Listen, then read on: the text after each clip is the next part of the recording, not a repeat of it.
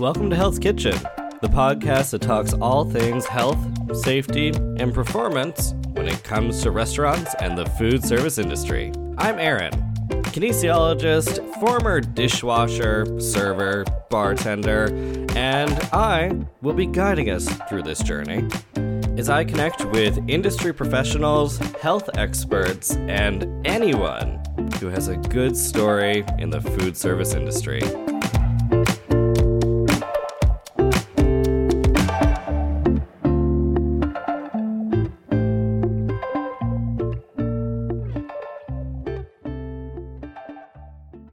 Hello, and we are back to another episode of the Hell's Kitchen podcast, and the world is still ending, or at least COVID-19 still continues to have everyone close up shop, and most people are social isolating at home, and just as a reminder, it's a good idea to do that so that we can give our healthcare workers the best fighting chance to manage the crisis in the hospitals, because we do not want the hospitals to get overrun. So just a little reminder one more time.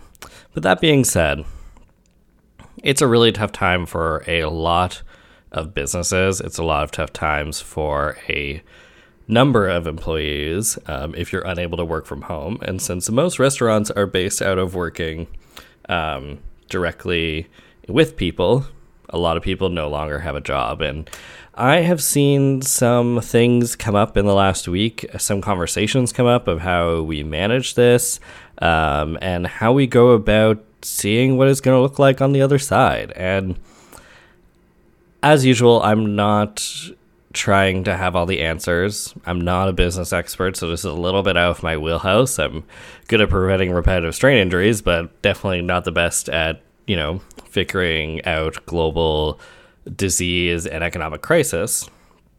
But I have seen some really interesting initiatives so far.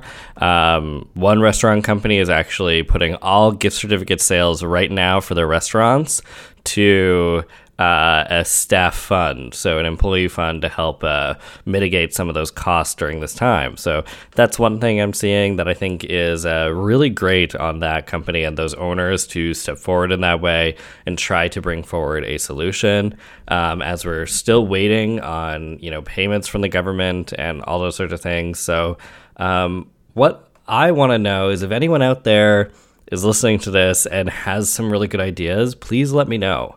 I would love to have you on the show and to talk about those things as well, because we're going through a little bit of an apocalypse right now. And funnily enough, I learned just earlier today that apocalypse in Greek actually translates to revealing something. So take that for what you will, but I think that's kind of interesting, right? We have this disease that's kind of revealed a lot of things about how our systems work, what's important, what isn't important, and I think that's really interesting. So maybe we'll see what continues to be revealed over this week. And with that being said, I also want to remind people that this is a great time, if you are stuck at home, to reflect back on where you're going, how you doing. Do you like where you're going? Do you want to keep continuing there, or maybe you want to change things up a little bit? I have gone through some of these thoughts myself over the last few days, or at least affirm for myself what I want to be doing, in the future with my career, with where I live, what I'm doing, all sorts of things. So it's been a great opportunity to think about those things. So maybe continue to do that. And, think about if you're working in the food service industry, where you want this to go for you in the end, and like where, what does it look like for you, and what are you getting out of it, and, what are you giving back, and all these sorts of questions can come forward for you to think about and maybe start to have answers to. And that's why I was really excited to have today's guest on, because he has done it all, and he's really figured out where he fits in his career, what he wanted to do with his career, and built a really successful career out of that. So I really am excited to have this guest on today because he gives a lot of direction in how you can look at your career and when you want to go next. And he has really great tidbits about what you should be expecting from your career working as a chef over time. So I thought without further ado, I'm going to get to introducing today's guest and we'll go from there.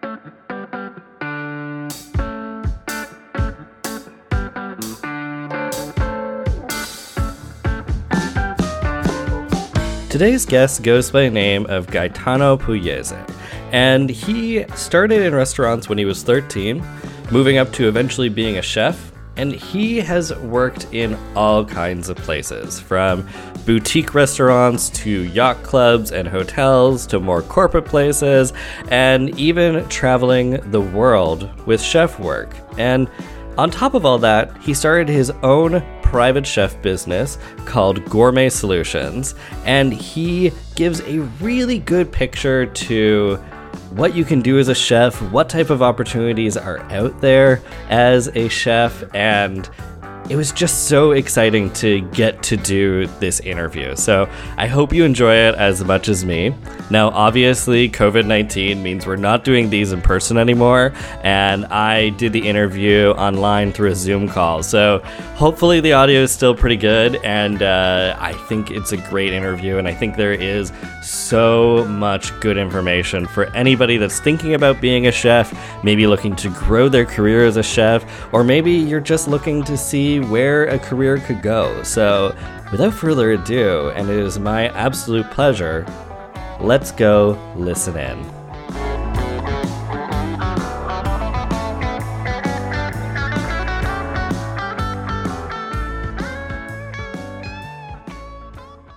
Okay, I'm sitting here with Chef Gaetano Pugliese, and I always give the floor to my guests to sort of introduce themselves, tell them a little about themselves, and then we'll go from there.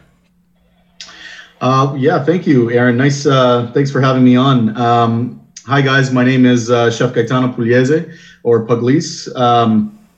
I am a chef here in Toronto. I'm a private chef, and I'm also a sessional professor at Centennial College, teaching culinary management.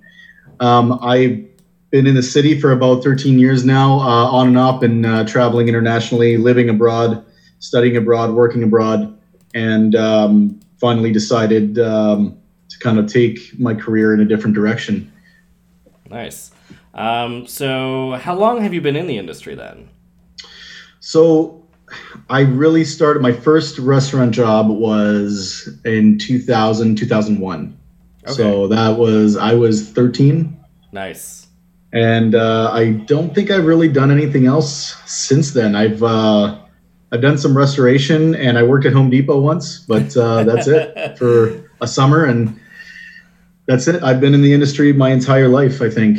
Nice. Yeah.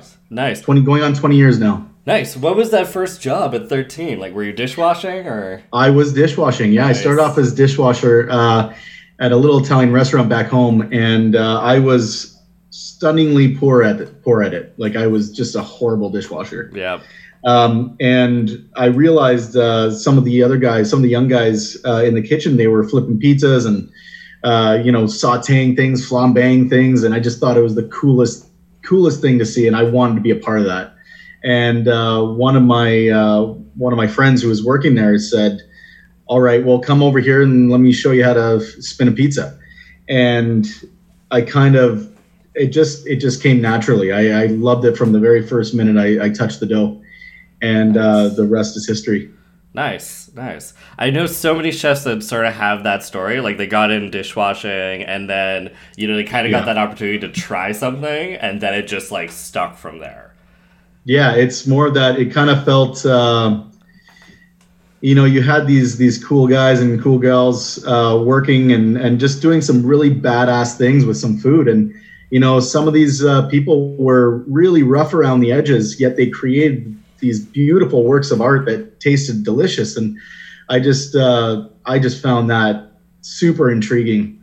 And yeah, I knew from there, like, I just wanted to see more of this. I wanted to know more. Yeah. Yeah. So from that point forward, did you do like the culinary school route and then sort of went from there, or? Well, at 13, I was just getting into high school. So True. You know, my goal eventually was to go to culinary school. Yes. But in the beginning, you know, I was in high school and I just started high school, and I was doing very poorly in high school, to be honest. I'm sure many in the industry can relate to that. But I started figuring out that I wanted to be at the restaurant more than I wanted to be at school, right? And so I found myself skipping a lot of class and not going to school and going to work instead. And, you know, well, my father actually caught me on that after the school called and said, you haven't been to school in a few days and maybe even a week or so. And then my father confronted me and said, you know, what the hell is this? And, you know, he basically said to me, you know, are you going to do this for the rest of your life? And I basically, almost out of spite, I said, well, yeah, maybe I will. And then I realized, like, you know what, shit, you know, maybe I really do want to do this. At such a young age, I was 13. And from then I just realized that that's what I want to do for the rest of my life. And so from then on, every class that I took in high school, any elective that I could take, any co-op experience that I could apply for, really evolved around becoming a better chef in the future. So I had I was horrible at the sciences, except for some reason, chemistry. I was fantastic at chemistry. And I really had no idea how that correlated until I realized, like, hey, shit, cooking is chemistry. Yeah. So that all kind of makes sense now.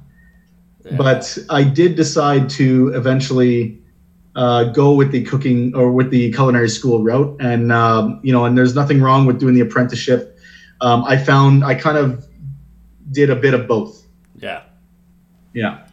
Nice. I love that story that you kind of saw you were good at chemistry and then connected to like school. I was absolutely awful at chemistry through school, but I was really good at biology and physics, and now I'm a kinesiologist who literally puts those two together.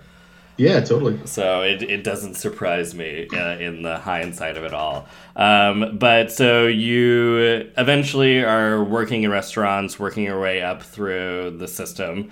Absolutely. That is restaurants that we all sort of know. But were you working in like super large places, small places? Like, give me an idea of sort of the volume of places that you might be working. So for the first, I'd say 10 years of my experience was small Italian restaurants. And when I say small, we're looking at about 200 seats. So not super small, but, maybe 150 with a 50-seat patio. Yeah. In the summertime, right?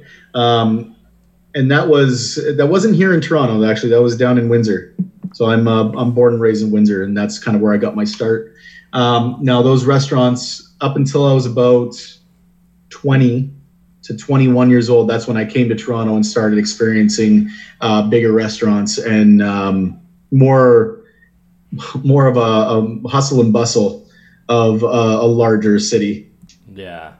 And that, and along that comes with these big restaurants.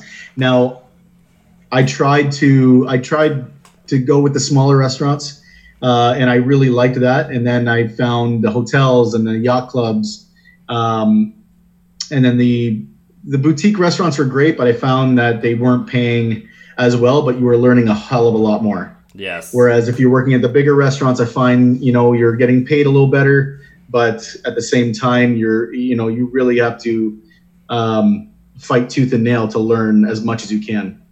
Yeah. That seems to be a similar story that you kind of learn you can learn a lot more, or like a lot more of the nuanced stuff in like sort of the smaller places sometimes, because you also have you might have a closer connection to the head chef or the sous chef or wherever you're coming in because it's a smaller place. So there's more potential learning, but in a larger organization, like let's say a hotel or something, you may not have that direct connection. Absolutely. And I find that the menus change quite a bit more. You have the freedom to change the menu in a smaller restaurant, more frequently than you would in a big 400 or 500 seat restaurant. Yeah. Those menus are typically set in stone. They might change in specials, and you might have some things change here and there per season, but for the most part, you'll have on a big menu like that, you'll have maybe 175 things on a menu. Whereas in a small restaurant, you have maybe a chalkboard menu with 12 items, and they're done really, really well. And then, next week you'll have the staples that'll stick on there, but maybe the majority of it will change according to what's in season or what's available or what the market's got down the street or what your fishmonger has available for you. Yeah, that makes a lot of sense. Yeah, and that's sort of the magic of it. So that's awesome. I haven't had a lot of chefs be able to like talk of both sort of sides of that. I've seen they've either come from very corporate or they've come from the small and they haven't done both. So yeah, I've done both. I've done the corporate. I've done the small boutique restaurants. I've done and I've also worked in the larger yacht clubs and sort of banquet and catering side of it as well. Nice. But you've also done one thing that we've talked about off the air, but you've moved into private chef work. I did. And yeah. I kind of want to understand what was your motivation to go in that direction. And we're going to talk a bunch about that because you're the first person to have kind of done this that I've talked to so far. Okay. So yeah, just give me a background of what that is, and then we can build it out from there. All right. So basically, I'll tell you how it started first. Basically, I think it was 2013, I left Toronto to go back to school for food science and food microbiology. Okay. So I got a diploma in that, and that was one of the best decisions I ever made. It just broadened my horizon as a chef, broadened my portfolio as a chef, and my marketability.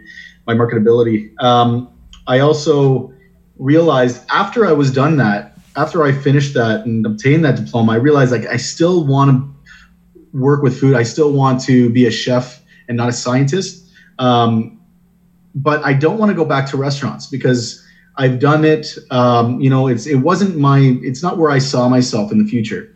And so I decided, okay, I found myself in restaurants before working and only working for, working for the man or working for the owner and, working our tail off for, 90, 100 hour weeks for peanuts. Yeah. And, at a certain point when you're younger, that's fine. That's great.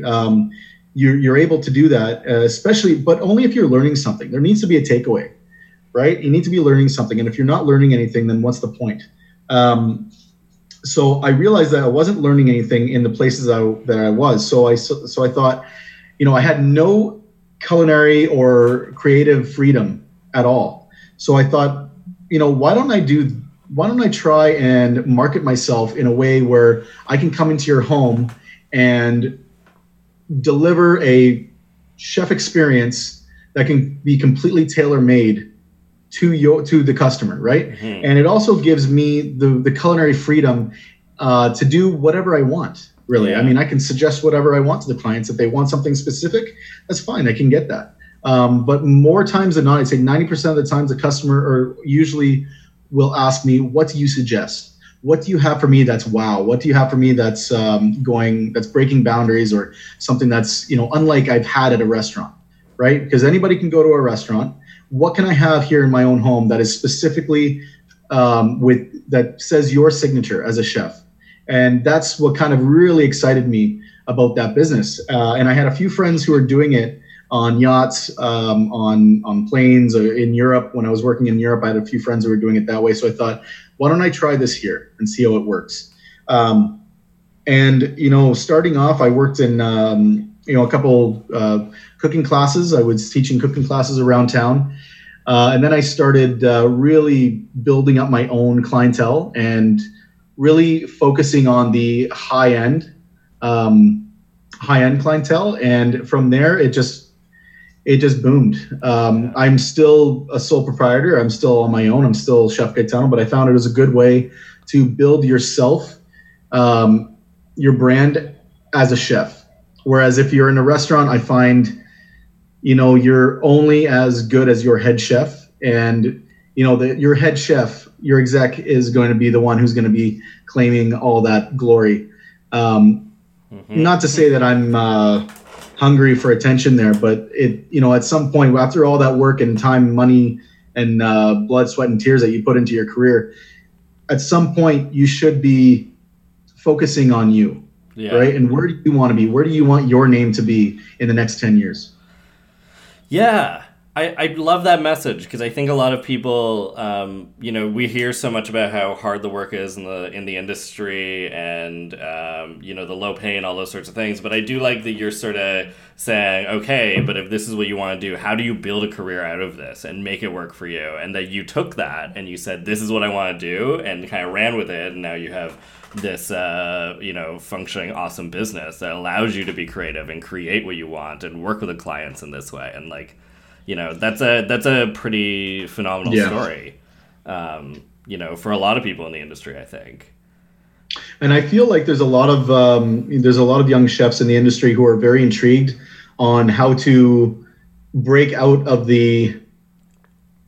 your typical restaurant chef. And it's not that it's typical, the chefs, to be honest, I miss it all the time. But some chefs don't, they see what it's like out there now. And it's maybe that these new young chefs are not willing to, put in the work, but it's not really about putting in the work. But I feel like they're a little smarter. Yeah. They understand that their time is valuable. Mind you, I think to get to this point, you need to have studied, you need to have traveled, you need to have been accomplished in some way first. Yeah, definitely. You don't just get to sort of cut the line and, say, like, I'm just going to start doing this and be awesome and do my own thing. You definitely need to put the time in. And I think that's with almost any industry or career you might be getting into. Especially with anyone that has sort of creative element, you have to sort of put your time in and go learn and be open to things and see what happens. And yeah. As a private chef, I can tell you that your clients are not, especially the wealthier clients. I will say that they are very food savvy.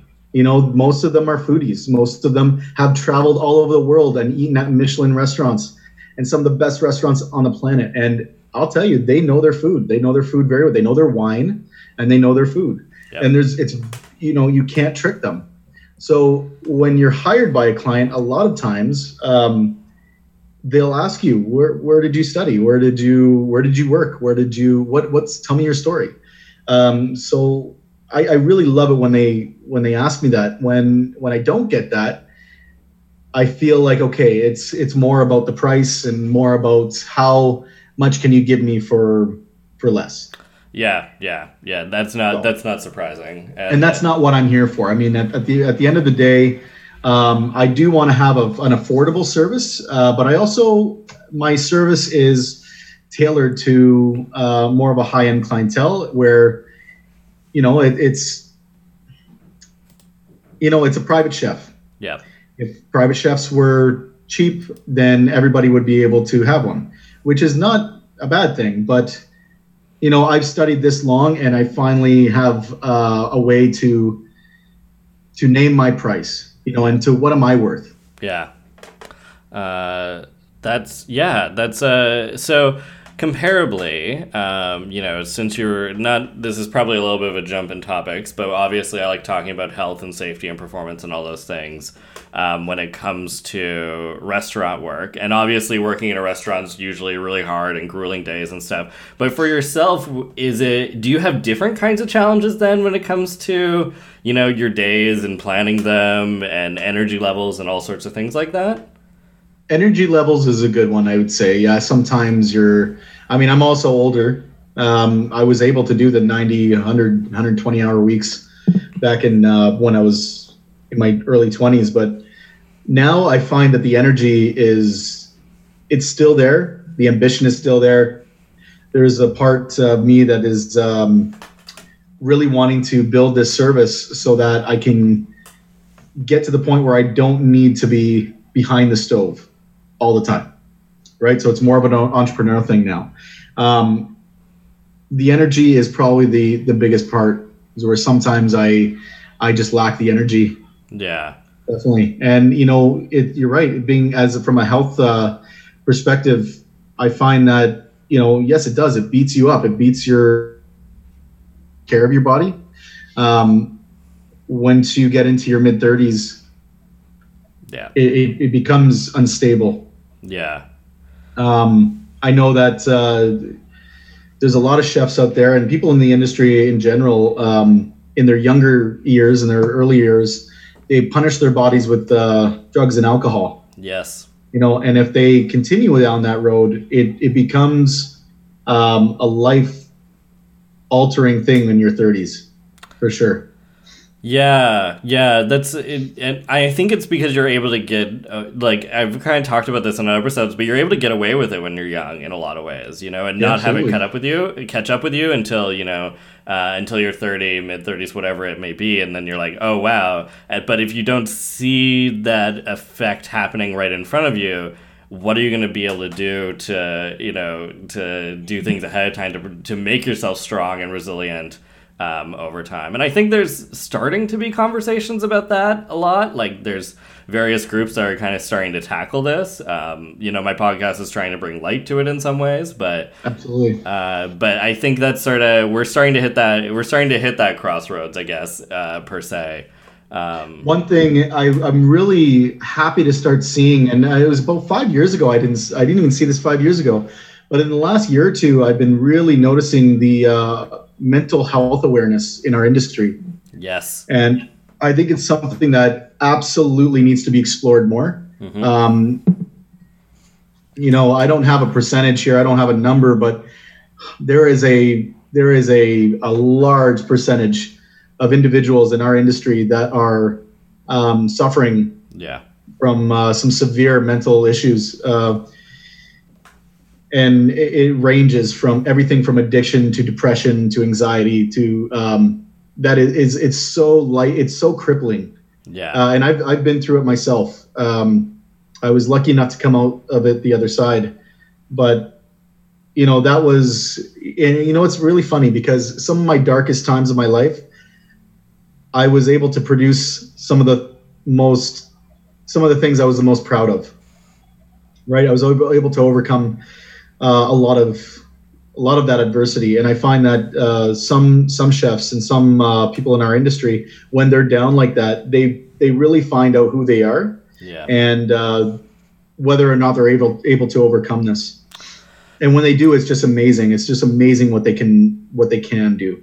Oh yeah. I've known a few chefs that have gone in and come out the other side, and like the work they produce and the work they or the restaurants they've opened or whatever it is, exactly. Right? The amazing things that they've pulled off. And it is really amazing seeing the conversations around mental health. I always plug Not 9 to 5. They're a not-for-profit in Toronto. I'm actually we were booked to go on the show last week, but unfortunately COVID closed everything. So we're rescheduling right now because I'm going to be chatting with them because they, kind of getting at the forefront of, that sort of stuff and opening up a dialogue and also building a toolkit, so a lot of restaurants and a lot of employees just don't have any sort of toolkit to say, to work through these sorts of things. And I think they're really sort of getting in front of that. And I'm seeing some really amazing things from them about all that. So it excites me. Having that kind of support is really crucial. And I think having had that in my younger years, I would have definitely benefited from that. Yeah. So hopefully this work will keep, happening and keep, changing the way we see restaurant work and how we can sort of build from there and create lasting change. But, actually, I'm going to do this question first before we get into the next set of questions. So, sure. How is the restaurant industry, or how are restaurants maybe different than maybe they were 10 years ago? 10 years ago, I don't see a huge difference, and that might be part of the problem. Not that there is a problem, but I do find that 10 years ago, Okay, let's talk about what's going on now. I find that some of these small boutique restaurants that I go to, the food is fantastic. The chefs are just brilliant.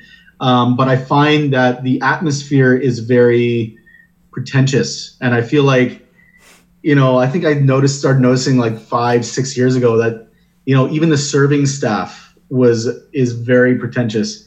And it's almost as if they're trying to be. Right? Yeah. It's almost as if they're trying to be, because we're this we're this new hot place in Toronto, and and we can we know you're going to come here anyway, so I can be rude to you. And it really pisses me off when I'll just say it. It really pisses me off when I go to a restaurant and service is just not where it should be. Yeah. And that has nothing to do with the food. Usually the food at those places are they try their hardest most of the time. But I just do find, this has nothing against any servers out there, because some of my best friends are some of the best servers I've ever met. Yep. But I just find that a lot of times I'm finding that these new hot places are extremely pretentious, and I feel like sometimes they are their own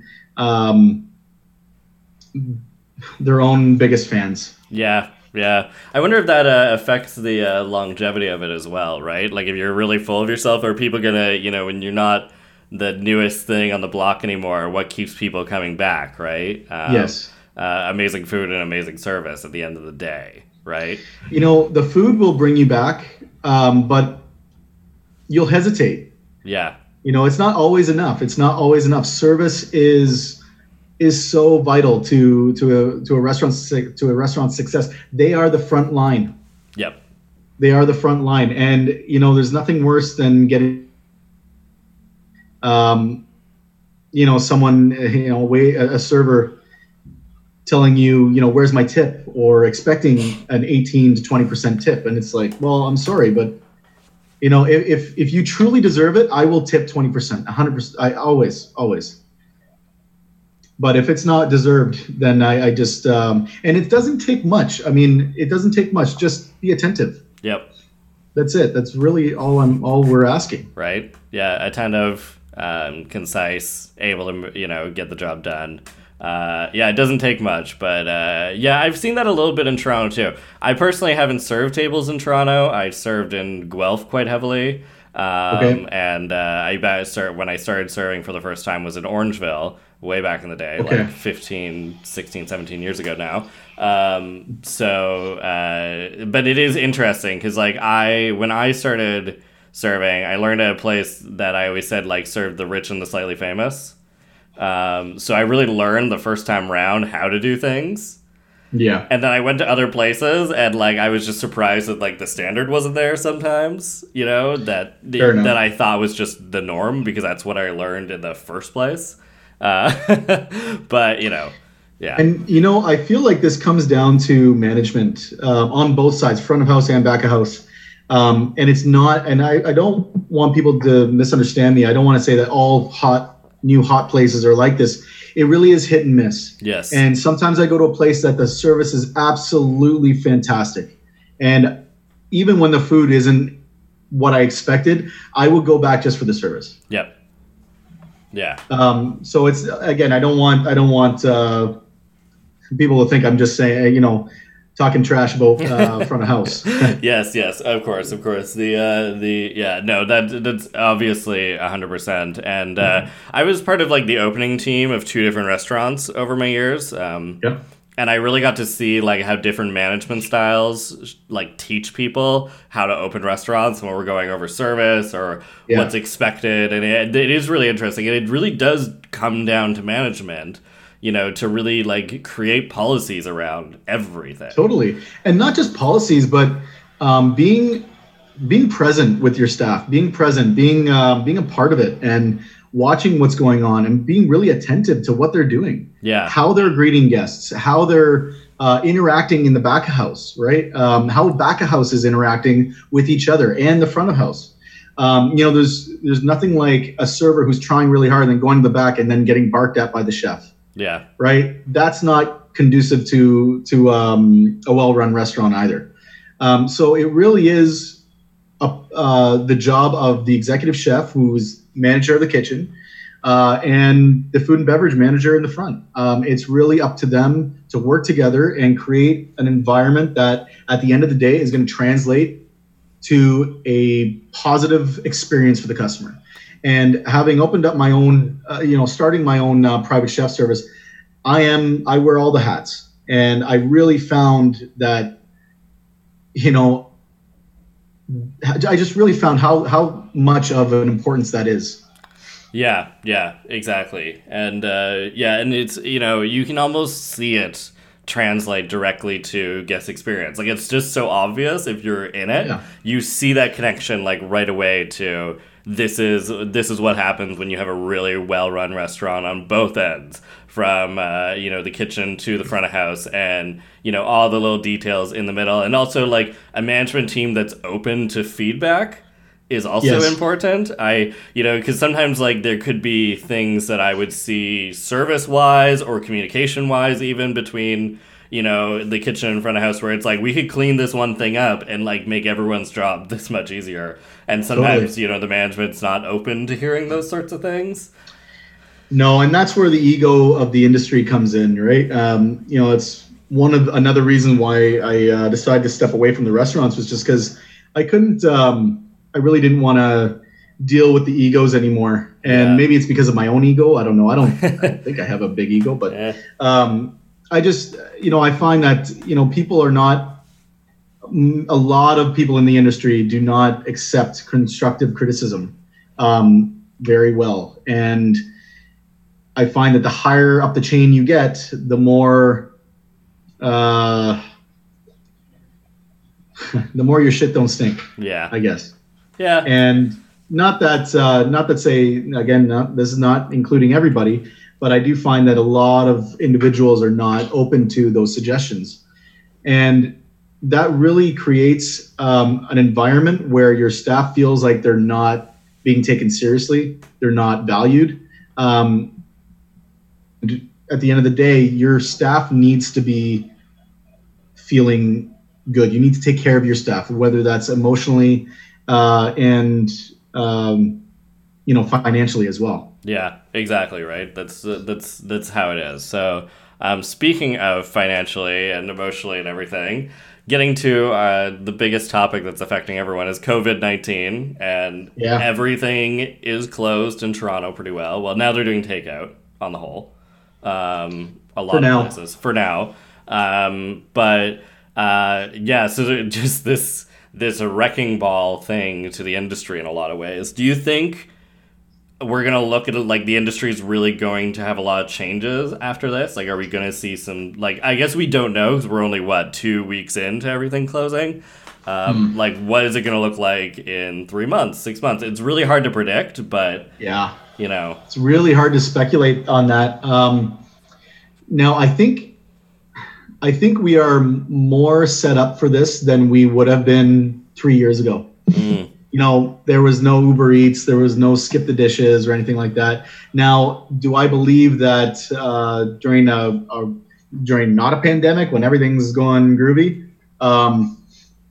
do I think that those kind of systems kind of hurt restaurants? Yes, a little bit. But at the same time, it gives an accessibility to restaurants. So it's a bit of a double-edged sword there. However, right now, we are really, really lucky we have those systems in place. Yeah. Now, not everybody can go to the grocery store and create food and come home and cook. And some people don't know how to do that, right? Yeah. Some people don't have that kind of skill to even make pasta. Yeah. So what do? They have to rely on these services. And we're really lucky that is happening right now, that we have that.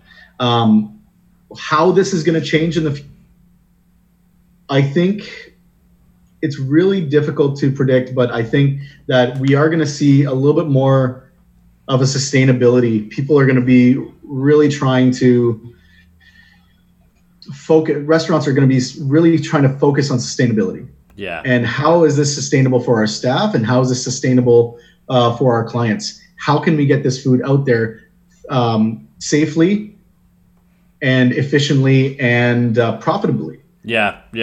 I think that's sort of, I asked all my previous guests to sort of send me ideas of things that they think, are going to be forefront conversation pieces. And yeah, it's a lot of sustainability and talking about sustainability for the employees and for the business. So, Definitely. And yeah.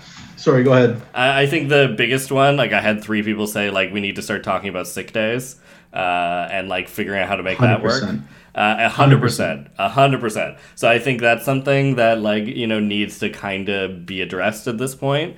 And that interlocks with so many different things. Like it's like, just offer sick days, but it's like, okay, how does the business run when you have a Friday night and you're down a server and now everybody's taking on 2 more tables and and it just becomes this mess. So how do we go about creating solutions for that? But that's what I'm hearing across the board is like sick days need to be addressed, and that kind of fits into that sustainability question. Sick days, mental health days, those are all really important that, any, you look at any government run company or any government agency, they all have that in place, sick days, things like that, but we're not governed by anything like that. We're usually working for privately owned restaurants or establishments where those things are not in place. I mean, I can tell you, if there's any chefs out there listening right now, 90% of them have worked overtime and not seen a dime of that overtime. Yep. Most chefs are working in a place where they're lucky to see their entire wage on all the hours that they've even worked on their paycheck. Yeah. Right. Let alone taking a sick day. And in our industry, I talk with friends and chefs, and I've been guilty of this myself, but, bragging about the last time I took a sick day was when I was 15. Well, that's not good. Yeah. That's not good. That's not something I've never taken a sick day. Even I had a family member that died and I just went to work because I'm a great chef. Okay. But, that's not something we should be proud of. We shouldn't be ashamed of taking a personal day. Yeah. Right. And we should definitely not be proud of that, and it also comes down to all the abuse that we've taken in the industry as well. Like I've been guilty of this. Oh, well, I've been branded by a chef and, I'm proud. Like, well, you have it good because I've had pans thrown at my head and all that's true. But we shouldn't be proud of that. Yeah. That's not something that we should just take on the chin and go back to work. So, those kind of things, I think coming out of this, things like that, the abuse and the verbal and mental and emotional abuse, as well as the sick days and the mental health days, that is going to change. I really hope that changes. I hope the younger generation of chefs really stand by it and demand it. Yeah. Right now, just demanding doesn't mean that they need to be entitled because, you need to work. 2 different things. Right. 2 different things. Right. And they need to realize that, in order to get that kind of respect shown to you, you need to show it yourself. Yeah. But we really are in one of the very last industries that are just so rogue. Anything can happen. Yeah. It's the Wild West, right? In some ways. And I think rent, in this city, I think rent is one thing that these restaurants are going to start to realize that that's not sustainable as either. Yeah. So you're going to start seeing a lot of restaurants only opening up for delivery. Yeah, that's interesting too. I think rent is a huge thing, especially in these last 3 years in Toronto. Rent has gone through the roof. It's impossible. No one can ever move again. So that's sort of interesting that the rents have gone through the roof and everything. Supposedly the rental market is opening up in the middle of COVID-19 because every Airbnb is now going on the market as a rental. Yeah. So that's kind of interesting, but that's happened in the last week. But it's really hard. It's really interesting. So how all these sort of factors and that creates back to the profitability of a restaurant, right? That really tight margin that yes. A restaurant has to function under, which can be 3, 4, 5, 6%, or less than that or more than that a little bit. Exactly. It's just everything that happens has to be so tight. It's such a tight margin that everybody's playing in. And in doing so, if you're in those margins, are you operating responsibly? Are you treating your employees, paying them what they deserve to be paid? Are you are you adhering to all of the requirements? Yeah. That you should be. With such a tight margin, it's very difficult to do that. Yeah. And I think more people are going to reevaluate whether or not their business is viable. Yeah, exactly. And even, investors buying into restaurants when they're opening and all sorts of stuff, looking you mean at the books. Retired dentist who says, I'm going to relax now and open up a restaurant? Yeah. Or that article that was on was it BlogTO or Toronto Now or something? The guy who opened a restaurant. Anyway, that horrifying article. But or like whoever it may be, right? That's, but looking at the business plan and where is that margin? Where are we functioning? And is that true to actually running a really great business, right? If everything is that fragile, is that really how we should be? Is that the benchmark that we should be aiming for, right? If their profit margins are that high, but yet they're still running a kitchen at 10% labor, it's you're working those people to the bone. Yeah, exactly. And, it's up to the individual to really come back and understand what they're worth. Yep, exactly. And hopefully people learn that and start, playing to that a little bit. Who knows? We'll see. It's so hard to predict, but I think this is really great for like the first chunk of the conversation. We're at 43 minutes here. Oh yeah, wow, that went by. Flies by. It always happens. I'm always chatting, and then I'm like, wow, we covered the time. So I'm gonna leave it at that for now, and I'm gonna go to my little break segment, and then we're gonna come back and do some quick crazy restaurant stories and go from there. Sound good? Sound good. Awesome. Yep.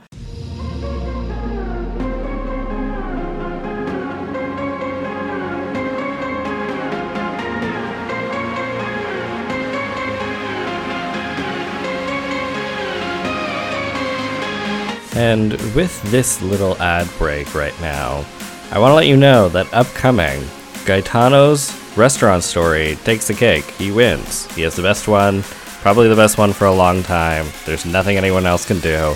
He wins. That being said, though, if you're enjoying the show, go share it around. Put it on Instagram. Put it on your Facebook. If you want to subscribe, go subscribe. It's on iTunes and Spotify and Stitcher and Google Play Music and probably some other places I don't even know about, so go and subscribe. And go join our Facebook group, Health Kitchen, where I post the latest episodes. We have little discussions about different health topics within the field as best I can, and that is always a good time as well. And if you want to come on the show, send me an email, aaron@balancedlifeservices.ca, or follow me on Instagram, balanced_life_services, and give us a follow. Let us know. Let the world know how much you like it. We got 22 million people who get affected by the food service industry every single day. So I want this podcast to get out there for people to hear it.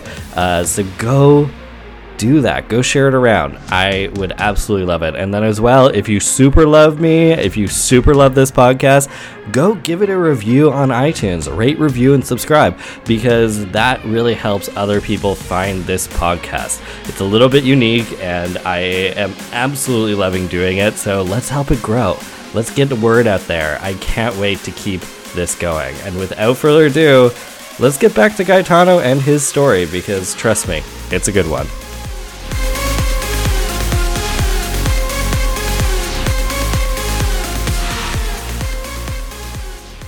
We are back from my ad segment, and I don't know what I said on that ad segment yet, but probably something about following the show, but who knows what I'll say, because we do these interviews in advance. But for Crazy Restaurant Stories, the one that popped out to me this week was I worked in a bistro restaurant out in the country outside of Guelph, and pretty busy place, very rustic style food, very just sort of home cooked, really good meals. And like the clientele kind of gave you that feel as well. It was everybody out from around the country. We had a church across the street, so on Sundays you get the entire everybody from church when it finished would come in for breakfast afterwards, and it would be really busy and like pandemonium. But we would, we get through it and everything, and it was really it had a lot of really interesting experiences. But the chef, head chef there, who I worked under, was Swiss, and he had this ceramic Virgin Mary, and it was above the fridge, like the main walk-in fridge in the kitchen. And it was up there, and I guess it was a slow day one day, maybe a slow afternoon, so lots of cleaning going on, and all those cleaning duties you may not get to every single time. And he had the dishwasher take down the ceramic Virgin Mary and put her on the dishwashing rack and sent her through the dishwasher. And like a flag. Right, exactly. And I just feel like after that, when I saw it happening, I was like, we're all probably going to hell now for that. Because I just feel like there was something that you probably weren't supposed to send her through the dishwasher. But just, those sorts of hilarious things that would happen, in those sorts of... always. Right, in those sorts of environments. Such silly, I mean, we, working so hard, we always find ways to amuse ourselves, whether it's... Yep.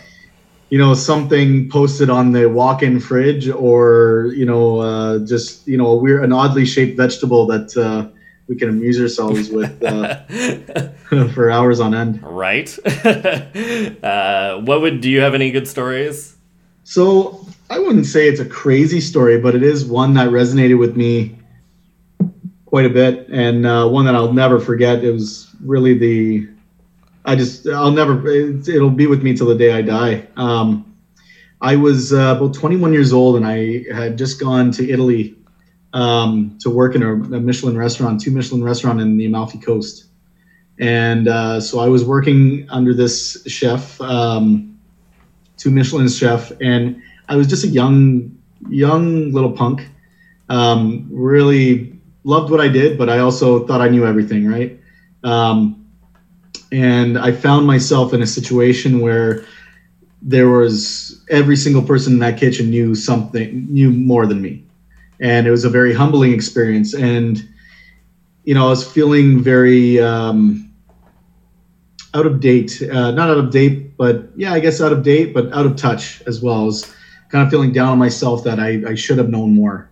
Yeah. But again, then I realized, hey, I'm 21.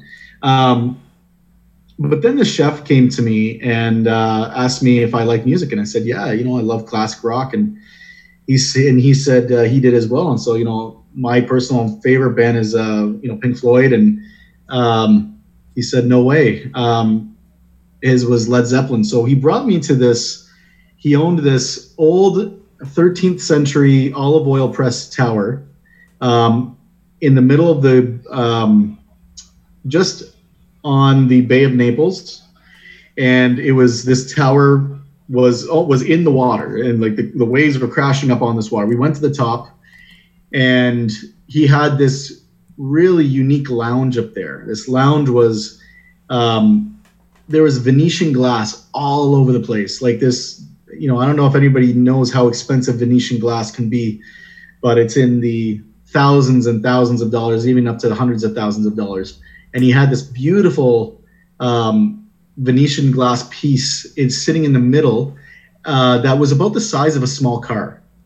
It was massive. And from wall to wall, there was vinyls. There were records covering wall to wall, just his collection. And he had this incredible sound system in the center of the room with 2 chairs, 2 leather-bound chairs, and a table. And in the back there was a wine cellar, a small like a glass wine fridge. And he brought me up there. As a kid, I was starstruck. I couldn't believe what I was seeing. There was a window that was open you could hear the waves crashing up on the onto the side of the building. And in the distance, it was nighttime, and all you could see was the lights from Naples. And the smoke coming off of, not smoke, but the mist and the clouds coming off of Mount Vesuvius that made it look like smoke. So just all of that was amazing. And I was sitting there with this 2 Michelin star chef, one of the best chefs in Italy, and having this experience. And then as I thought it couldn't get any better, he pulls out a 1995 Petrus wine. So if any of you out there know what that is, you know what that is. Yeah. Totally. For those of you who don't know what that is, it's one of the most prestigious wines in the world, especially that year. And at 21 years old, I had no idea what that was. I knew it was a good wine, but I had no idea really what kind of wine it was until after. Nonetheless, I savored it. He opened it up, and we drank that bottle while listening to Led Zeppelin Ocean. I was just sitting there all night, listening to Led Zeppelin, listening to the waves crash up against the shore and on the building, looking at the Amalfi Coast at nighttime with one of the best chefs in Europe, and just what an experience. I honestly believe that was my peak. I don't think I will have an experience like that again. Yeah, that definitely sounds like one of the best experiences ever. You win. Good job. But I love that, because also the connecting with the chefs you work with, right? I think that's something that sometimes people don't do, right? And taking the time to find those common grounds, and then from there, then you're kind of that family, and then you work there. Absolutely. Absolutely. It's that common ground. And, I think that chef saw that I was a little bit out of my element. It was my first Michelin restaurant that I've ever worked at, and I was very nervous. And I think he saw that. So I think he tried to look for that common ground. Yeah. And, I really felt different after that. Yeah, sure. yeah. That's probably one of the best stories we've had to date. You win. I'm just going to say you win. Good job.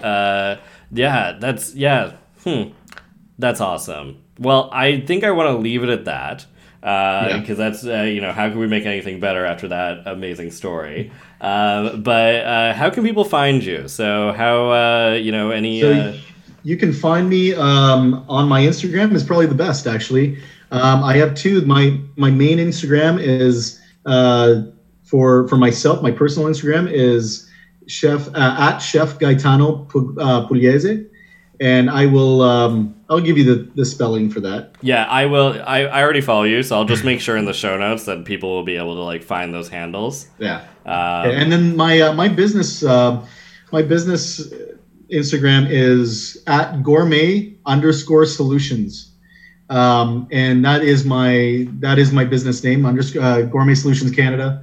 You can find me there. If you have any other questions for me, you can always reach me there as well. Okay. So if anybody listening needs or want to collaborate on ideas or events, please let me know. And I'm also always open to doing different types of charity work as well. So please reach out. Fantastic. Awesome. Perfect. Well, I will leave it at that. I'll have that all in the show notes. Thank you so much for coming on. Thank you for having me, Aaron. This has been an absolute blast. And till next time. Take care.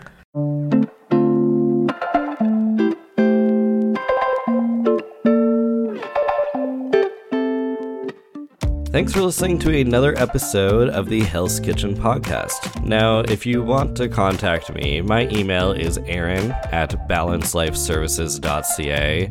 My Twitter is b_life_services. My Instagram is balanced_life_services. And don't forget to go join that Facebook group, Hell's Kitchen, where you can connect with all sorts of working food service professionals to find out what works for them, what isn't working for them, and find some people who maybe know how to help you have a better workday. And remember, if you want to be a guest on this podcast, send me an email. I'd love to chat with you. See ya.